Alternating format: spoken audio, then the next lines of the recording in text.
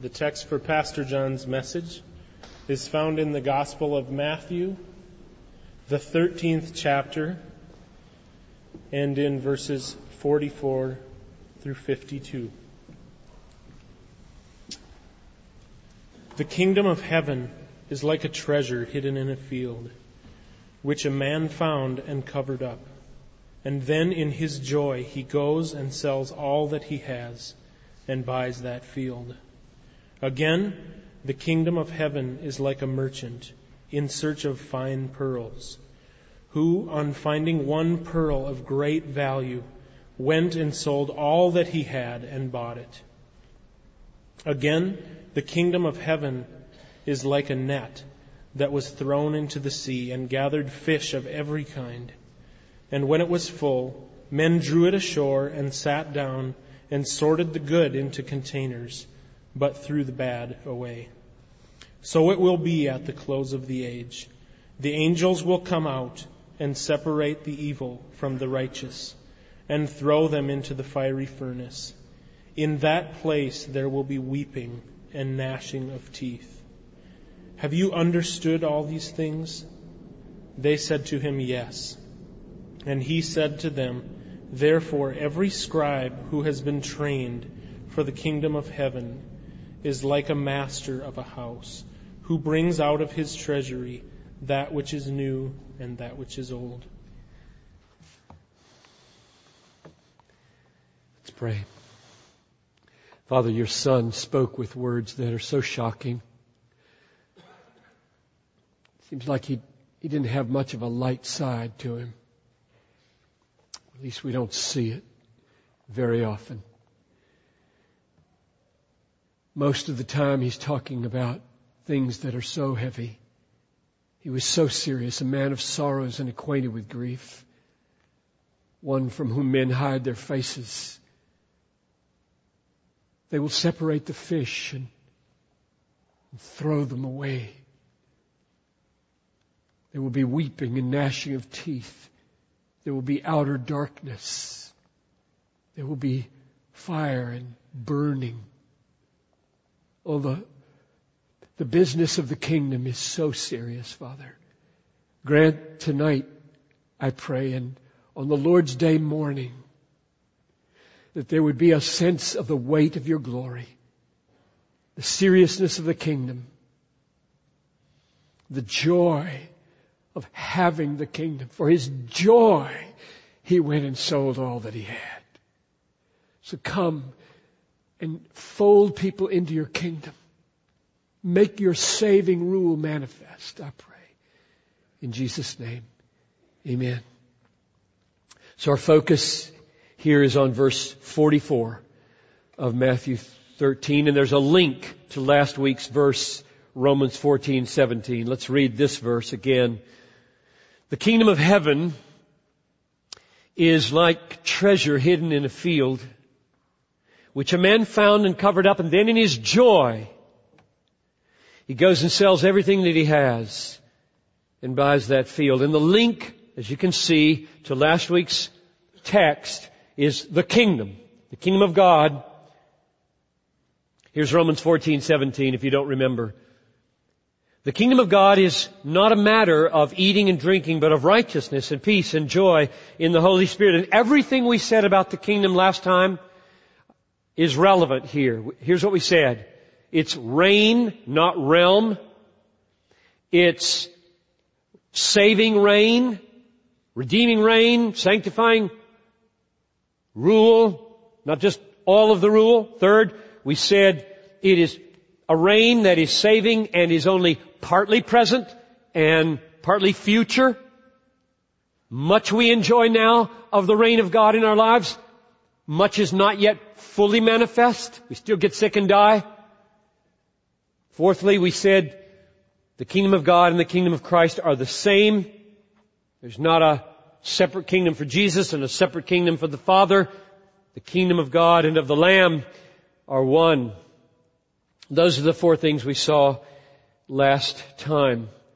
And now here we are focusing on verse 44. We need one more clarification. The kingdom of heaven. Is that a different term? then kingdom of God, kingdom of heaven, kingdom of God. The kingdom of heaven is like a treasure, and it isn't. So my fifth clarification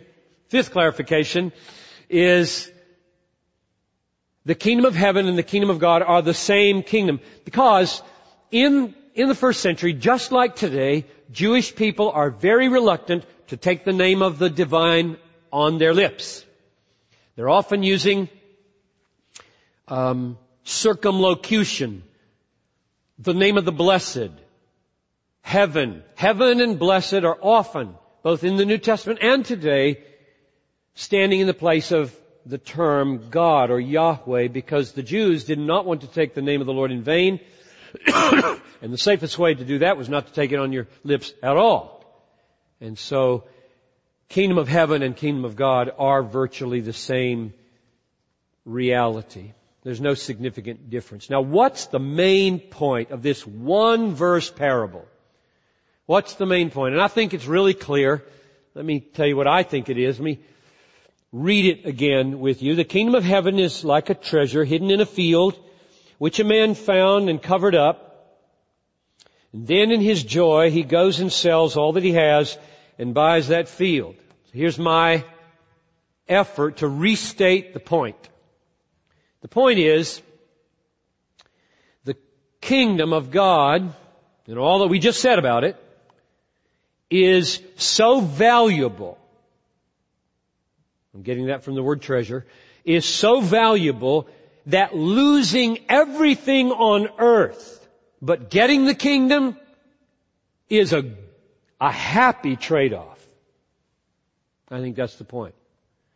The kingdom of God, having it, is so valuable that losing everything else in life, including life, and getting it is a happy trade-off. I think that's the point of the parable. It would be a joyful sacrifice. So let's read it slowly now. Take it a piece at a time. See if this is so. The kingdom of heaven.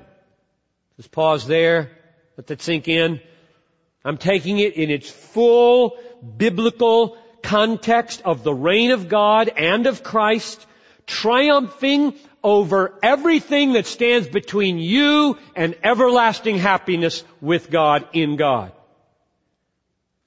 The exertion of the reign of God through Christ on the cross and the resurrection by the Spirit, removing every obstacle between you and everlasting life and joy with Him. That's the kingdom. When the kingdom comes, when you have the rule of God in your life, that's what He's doing, and He will do it perfectly. The rule of God to save us from destruction and bring us into the enjoyment of the Father forever. All right, let's keep going. Verse 44. The kingdom of heaven is now like treasure hidden in a field. So the focus in this parable is clearly on the value of the kingdom, the worth of the kingdom, the worth of having God rule on your behalf is not hard to see as the most valuable thing in the universe. I mean, try to imagine anything more valuable than for the almighty, omnipotent, all-wise, all-loving Creator to move in on you like a king of the universe and say, I now exercise all of my wisdom and all of my omnipotence on your behalf to bring as much good into your eternity as is possible for an omnipotent being to bring. I don't think it's possible to conceive of anything more valuable than that. And so it's not surprising that it would be called a treasure. A treasure hidden in a field. There's more. Let's keep going. The kingdom of heaven is like a treasure which a man found and covered up. Then, in his joy, he goes and sells all that he has and buys that field. Now watch out here. I don't think you should press these details. Parables aren't like that. What's the field? I don't think we should press the details here. I think there's one main point, and the point is not the kingdom can be bought. I think there is plenty of evidence to that effect. The point is, if it costs you everything to have the kingdom, it's a good deal. That's the point. The kingdom of God is so valuable, losing everything on earth and getting it is a happy trade-off. Here's the way the Apostle Paul puts it. You know where I'm going to go? Philippians 3, 7, and 8. See if you don't think this is Paul's paraphrase of this parable, more or less. Whatever gain I had, I counted as loss for the sake of Christ. Indeed, I count everything as loss because of the surpassing value of knowing Christ Jesus my Lord. For His sake, I have suffered the loss of all things, and I count them as rubbish in order that I might gain Christ. I don't think he said anything anywhere closer to Matthew 13:44 than those two verses in Philippians 3, 7 and 8. So in the parable, the man sells everything he has so that he can have the kingdom. And in Philippians 3:8, Paul suffers the loss of everything in order that he may gain Christ. And I think those are virtually identical realities. And the point is not that the kingdom can be bought or bartered for or negotiated for. Now, why do I think that? Why am I so confident that's not the point of this parable? When a parable has a little bit of ambiguity in it, one of the ways to settle whether that's the point, like, oh, you can buy the kingdom, or whether the point is simply, if you lose everything and gain the kingdom, it's a happy trade-off, which is what I'm opting for. One of the ways you check yourself on that is by finding the other things that Jesus Himself said about how you get the kingdom. And they contradict the buying idea, big time. I'll give you some examples.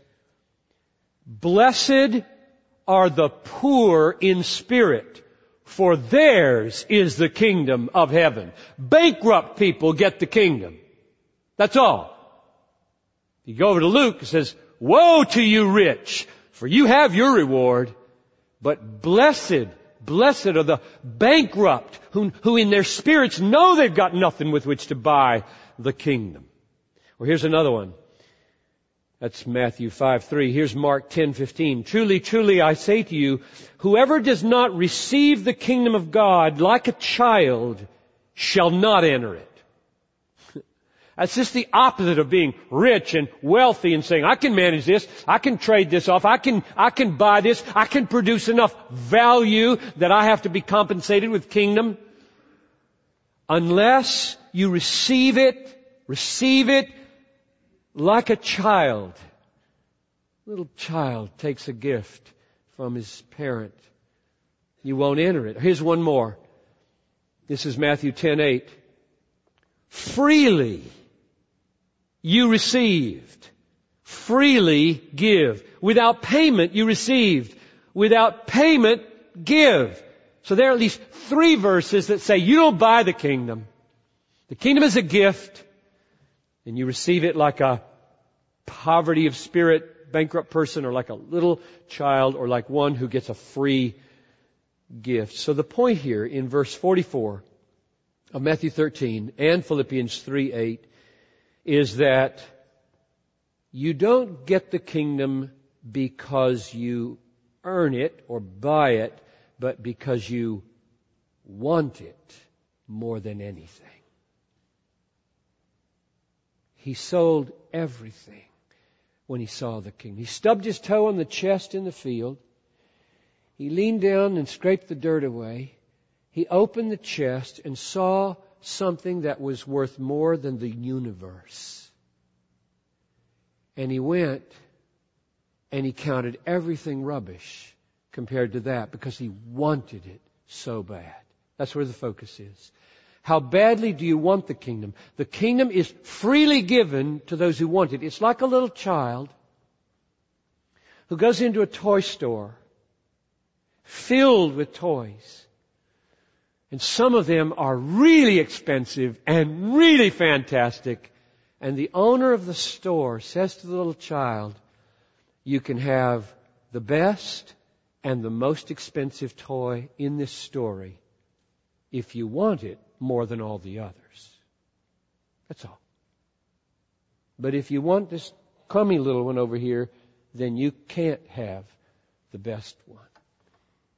That's the requirement. There is a condition for having the kingdom, but it isn't your money, it isn't your power, it isn't your status or your esteem or how much stuff you've got. It's how much you want it. That's why new birth is necessary, because most of the people don't want the kingdom. You've got to be changed.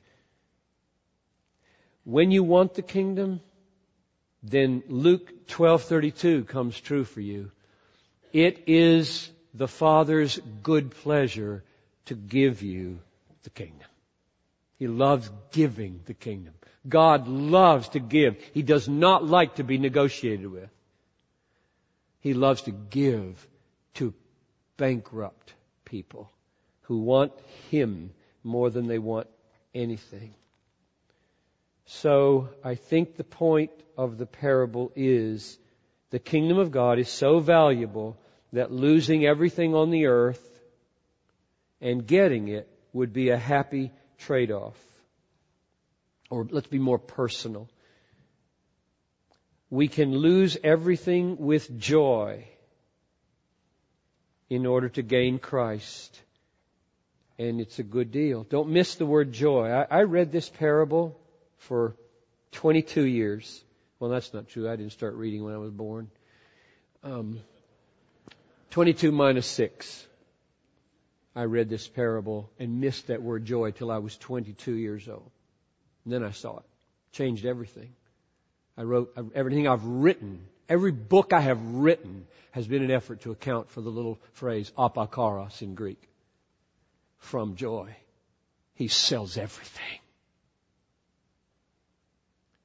Because at 22, I was longing for that. I didn't want to love anything more than I love Jesus. I didn't want to find pleasure in my wife, brand new wife, studies, success. I just wanted to find Christ to be my all. And there it was. They sold everything with joy. And I started stumbling everywhere on these statements like, I never made a sacrifice. David Livingstone, Adoniram Judson, Hudson Taylor, after lifetimes of suffering, saying, I never made a sacrifice. Isn't that the point of the parable? From joy, he sells everything he has to have Christ the King. Not from duty-driven, burdensome, oh poor me, Christianity's such a drag, I guess you gotta do this stuff anyway to have eternal life. It's the farthest thing from this parable. But sacrifice is really there. It just happens to be a very happy sacrifice. From joy, he sells all that he has and buys that field. And so my prayer is that God would make us real at Bethlehem. God would make us real in our affections for Jesus and our love of His salvation. Can I just give you a story that I heard this past week, listening to a tape of a pastor friend of mine. I'm hesitant to tell you who it is because it's a story about his sister and I don't want to get any trouble. Although it's a totally good story. So here's this pastor and he's telling this story. It really moved me. I hope it moves you and you take it away. Maybe it's the one thing you'll remember from this message. His sister's married. They're in their 50s and her husband is dying of cancer. They are both followers of Jesus and they're both filled with faith. And they now have turned their living room into a little hospice, and he's dying and will die in a matter of hours, probably. Turned out to be the case. She's sitting beside him and mopping his forehead, and visitors are coming to pray and to talk. And one person is so irritated because he's in the prime of his life, mid-50s, and she's sitting there seemingly radiant with joy and love for this man. And the person brims over with anger. Says, how can you just sit there in the presence of such terrible evil and not be more angry or sad? And it was her response that almost knocked me off my treadmill. She said, my husband deserves to go to hell like you and me. But because of Christ, in a few hours, my husband will be with God in heaven. Is that not worth rejoicing about? You have to have a fairly high level feeling of sin and hell for that to make sense. My husband deserves to go to hell. And because of Christ, the King, the kingdom, in a few hours, he will stand in the presence of God, accepted. Is that not worth rejoicing about? The goal of treasuring Christ together. This is why this is in your little folder. I want to explain the connection between what we've just said and this. The goal of treasuring Christ together is to spread that kind of faith that this woman had and her husband had to more and more and more people. I want you to feel the burden that we, the leaders, the elders of Bethlehem, feel for you and for the ministry of this church. If we love Christ as our highest treasure, like this parable says, and if we love people the way Jesus loved people, ready to lay down His life for His enemies, then we will labor and pray and work and give and sell and streamline and bring our lives into whatever form necessary to spread the value of Christ to more and more and more people here and around the world. We will labor in evangelism. We'll labor in missions. We'll labor in reformation. We'll labor in spiritual awakening. We won't be content merely to feed ourselves. A church that can be content with who they are and what they are and the numbers that they are and the worship that they have and the preaching that they have, with no burden for the tens of thousands in this city who are on their way to weeping and gnashing of teeth, has not treasured Christ like this. They just haven't. And we're not that kind of church. The front end word of our mission statement is spreading.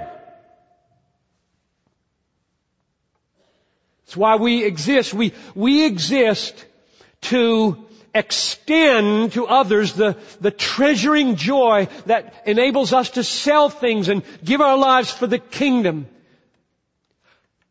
Hoarded joy rots. Shared joy increases our own. We're hedonists. We are Christian hedonists, longing that the lost of Pakistan and Minneapolis and suburbs would treasure Christ with us forever. Of every stripe, every color, every socioeconomic ranking, Every sexual orientation, our longing is to get our arms around those who don't yet treasure Christ and so live and so speak that they can see He's valuable. He's more valuable than anything in the world. You will know that sooner or later. Let it be sooner. Oh Lord, let it be sooner. That's the goal of treasuring Christ together. I wish you could share the burden that we have. Because here's the question that the leaders of a church have to ask. You don't have to ask this question. I invite you to ask it with us. When you have built 60 or 70 ministries that are aimed at spreading a passion for the supremacy of Christ, what do you do if God in His infinite grace grants you some little measure of effectiveness and fruitfulness? What do you do if 3,000 come to the Lord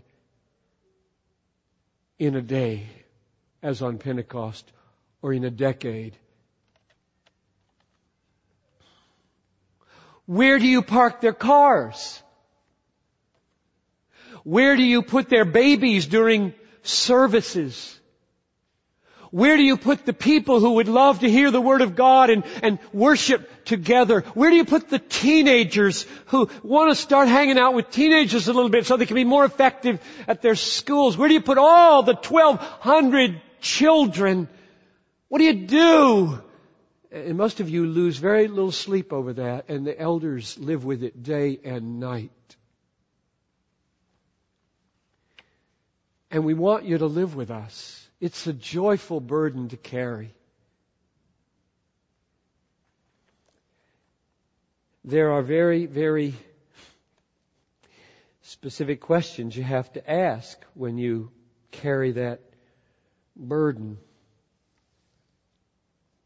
We answered the question 3 years ago. Do you build out there on the parking lot a 4,000 person sanctuary and try to buy the Puzak parking lot over here? And we answered, no. We don't think that's where God's leading us. Instead, we hit upon treasuring Christ together, which is summed up in that little square box. If you want to just see a summary of it.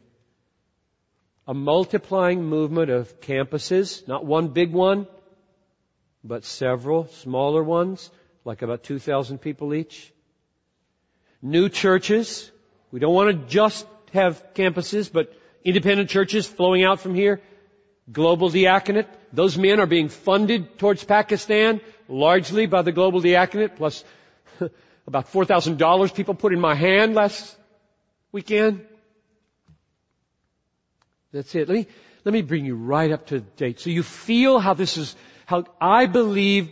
I'm not God. I don't say this with any absolute authority. I just believe God is blessing this imperfect B+ venture. I don't think there's anything better we've ever done at Bethlehem than B+. A lot of B-, a lot of C's. I think Treasuring Christ Together is a B+. Last Tuesday night, the elders voted unanimously to recommend to you Rick Melson in 2 weeks, and he will, God willing, come and have about 8 months, Saturday nights and Sunday mornings, mixing it up with Chuck, to prepare us for the launch of campus number 3, somewhere that direction, 8 or 10 miles. So this is really current. This part right here, multiplying campuses, that's really current. Secondly, the same elder meeting last Tuesday night, the council voted unanimously to fund the All Nations Christian Fellowship church plant from here with Sherrard Burns, John Erickson, and Wally, who leads this worship. Those 3 men leading a new church, totally independent church, out from us. Launch date, March 1 next year. And I think I'm supposed to announce to you that tonight, room 114, if you want to go ask questions about that and say, really, what's that vision about? Go to room 114. Is that true, Wally? So go there, right down that way, and ask questions about that church plant. Now that will be funded in large measure in its launch pattern from the Treasuring Christ Together. Here's the third one. Pakistan is going to receive 12 Bethlehem hard-working young men to love the poorest of the poor as many ways as they can because of Treasuring Christ Together. So right now, right this very minute, this church is in the middle of feeling the favor of God. Yes to another campus. Yes to a large church plant. Yes to the global diaconate and the poorest of the poor. That is Treasuring Christ Together. That's the way the elders have answered the question, not just how do you spread a passion for God's supremacy, but how do you manage when God honors the effort to spread with 4,000 people that weren't there 7 or 8 years ago? What do? You just chase them away and say, we don't want you to make life hard for us here. Because it is hard to start new campuses. It is hard to pay for buildings. It is hard to disciple 1,200 kids. It's hard to do teenage work. The ministry is joyfully hard, just like it's hard to sell everything you have in order to have Jesus. Such a deal. I would not trade this job for anything in the world. And I think I speak for the entire staff and all the elders here. And you need to simply ask the question, what is my part in this? Because we got word from the financial secretary that a huge percentage of the members, I'm not talking about you people who aren't members, you don't owe us a dime, and I don't expect a dime from non-members. But the members, a huge percentage of the members haven't given anything to Treasuring Christ Together. It simply blew me away. And so I asked the elders, can I, preach on this? Is this okay for me to just wave this flag again? Because we got to own this if we're going to do it. And I frankly don't think that's your heart. I don't think the problem here is they don't treasure Jesus. They don't know their Bibles. I think the problem is we're not doing a good job of communicating the vision and how it works. So let me just close by just explaining briefly how it works. Every member should have a box of envelopes. If you don't, just ask at the information table and we'll send you one. This is the way I give my offerings to the church. On this envelope, it says Church and Missions on line 1. That's $6 million this year. About 30% of which is missions and has nothing to do with Treasuring Christ Together. Not a dime of that money goes to Treasuring Christ Together. Multiplying campuses and paying for them, the Global Diaconate, and church planting. The second line says Treasuring Christ Together. I love to take every extra dime I have and put it on that line. I live for this financially. I'd like to tell you more, but it would not be right. Church and missions here, that's going to go up to $7 million next year probably. And here, to pay for this, we have a loan that will balloon on August 2009 and be renegotiated from a 4.63% interest to whoever knows what the interest will be in 2009. The amount it takes each month to pay that mortgage is about $42,000 a month, I think. Yeah. My request and prayer, I just ask you to join me in prayer that when August of 2009 rolls around, we don't have to negotiate that loan. It's just over. It's gone. That would cost $2.8 million a year between now and then. And so my plea, nothing tonight, just just the message, is that you take these envelopes and you pray real hard about that one, and you pray real hard about that one. Church and missions, $6 million. Treasuring Christ Together, $2.8 million. It's in our pockets. It is. The thousands of people that come to these 6 services have that money. Some of you have it because you bought Google shares about 5 years ago. And others of you have it for various reasons. And I promise you, you do not have your money to fatten the pad in your cushion and den. You have your money for Christ. And I don't think Bethlehem's the only place to invest it. I just think if you're a member here, Treasuring Christ Together is a precious gift of God. Let's pray. Father in heaven, I am so thankful for Bethlehem. Thankful for the Irene Petersons of 80 years of faithfulness. I'm thankful for the young men and women who pour their lives out here in so many ministries. And I thank you for those who've given well over $2 million to Treasuring Christ Together in the last 2 years. What an amazing work. Lord, I pray that you would come upon our church with a sense of how precious Christ is. And then show us what to sell. They sold everything they had to more fully enjoy the work of the kingdom. And I only want it to be joy. Father, I pray that if a person cannot give out of joy, that they not give. I don't want begrudging giving. The Lord loves a cheerful giver.